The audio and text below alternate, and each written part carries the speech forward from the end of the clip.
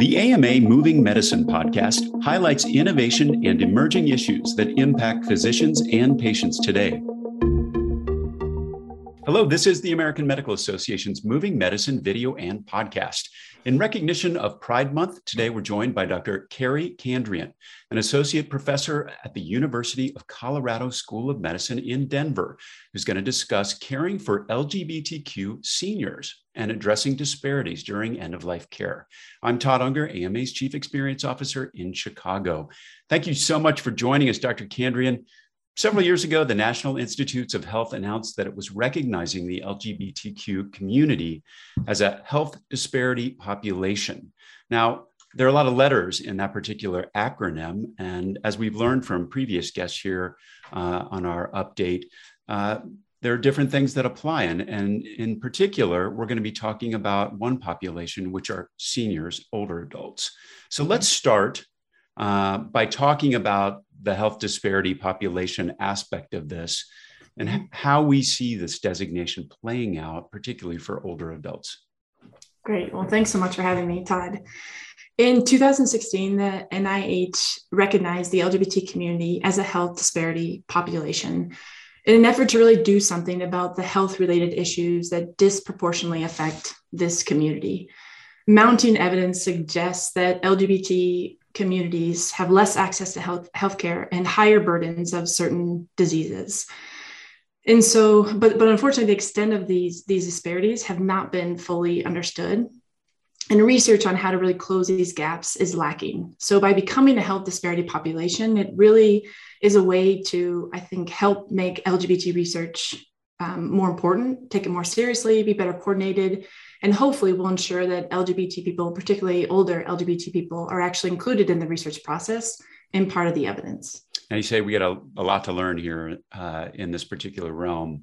What do we know about what's driving the disparities? We do know. So I think, when you think about serious illness and end of life, these are hard events for everyone, but they're even harder for LGBT older adults because they're really entering this last phase of life from a disadvantage in really three main areas: financial security, social support, and really the effects of this lifetime of stigma and discrimination.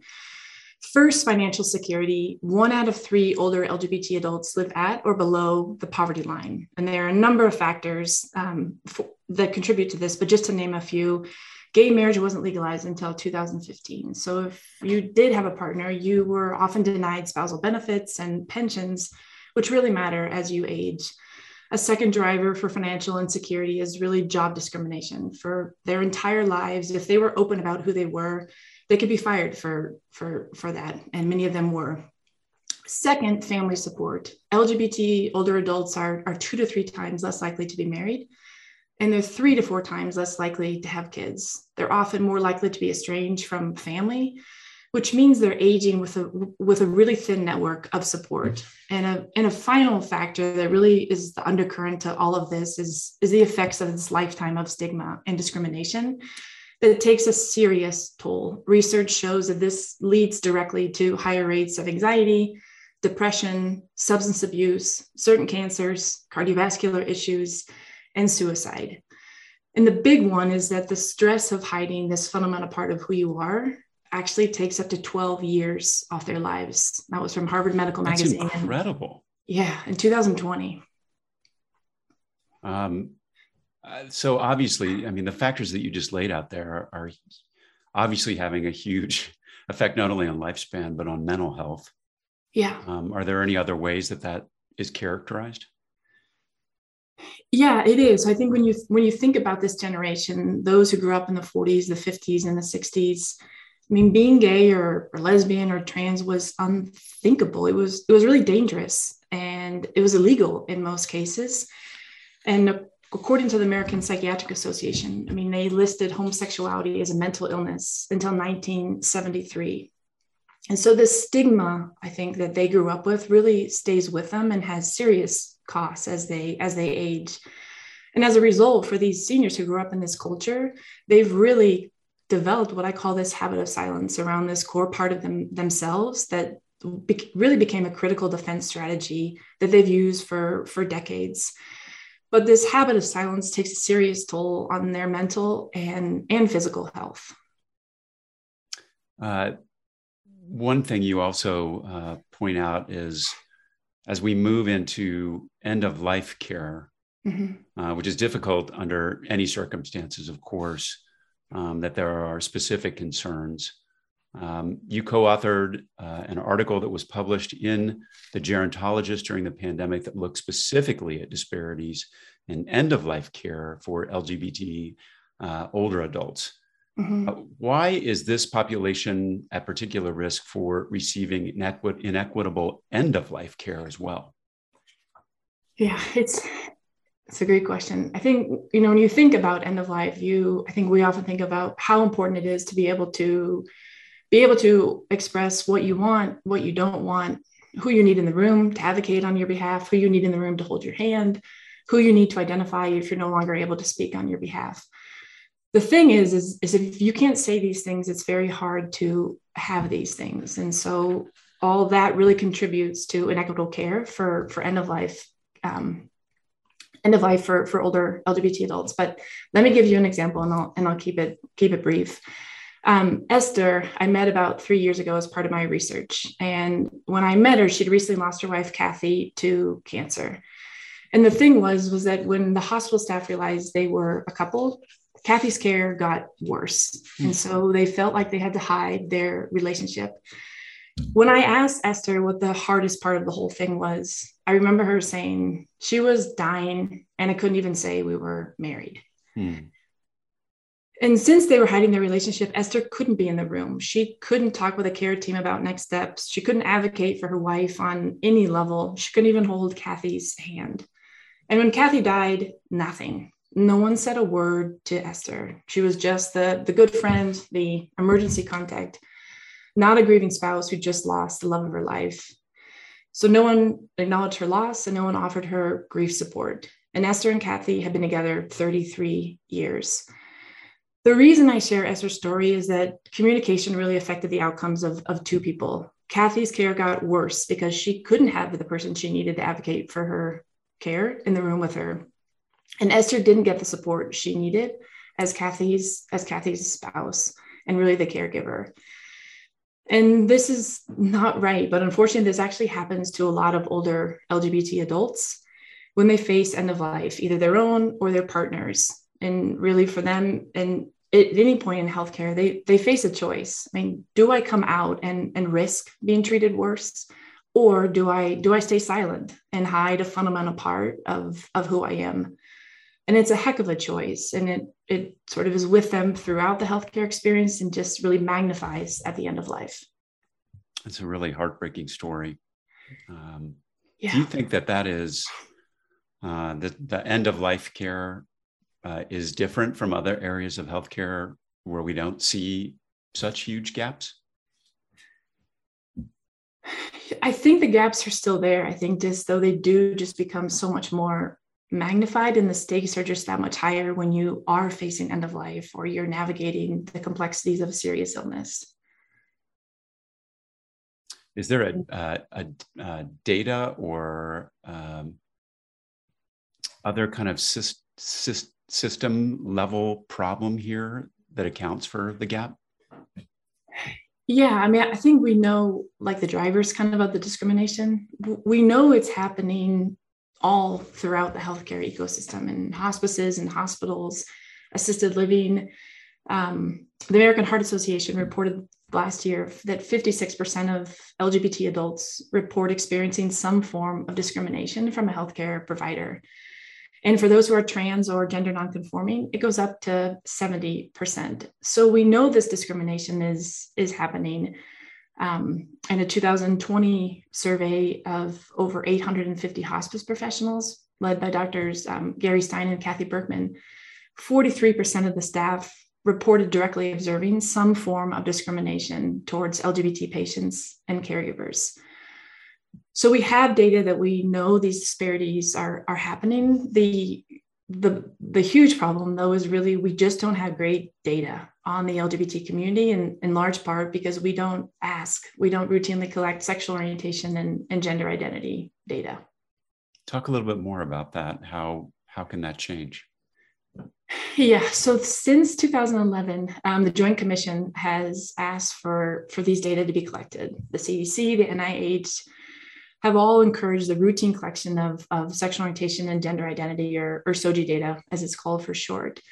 And I think there are several factors to this. So we don't routinely collect this information. I think on the one hand, I think people can be uncomfortable asking these questions, or they don't see the need to know this information when caring for someone, or they don't know when to ask or how to ask.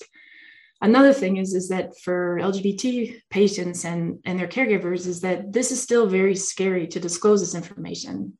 They can still be denied care. They still are being denied care sometimes if they disclose this. So if these questions are not asked in a way that doesn't perpetuate discrimination, we still won't get this data.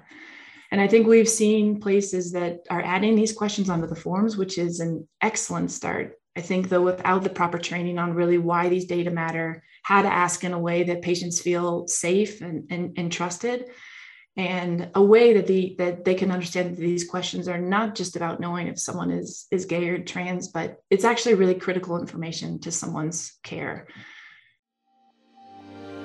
Curated from more than 3,000 major newspapers, magazines, and journals, the AMA Morning Rounds newsletter delivers the top stories in healthcare right to your inbox, Monday through Friday.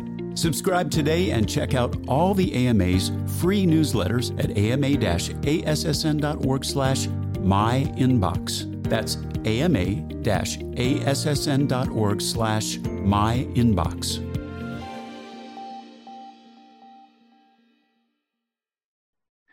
So I think when you talk about how to have that conversation, I mean, it sounds like there are a lot of obstacles in the communication part of this.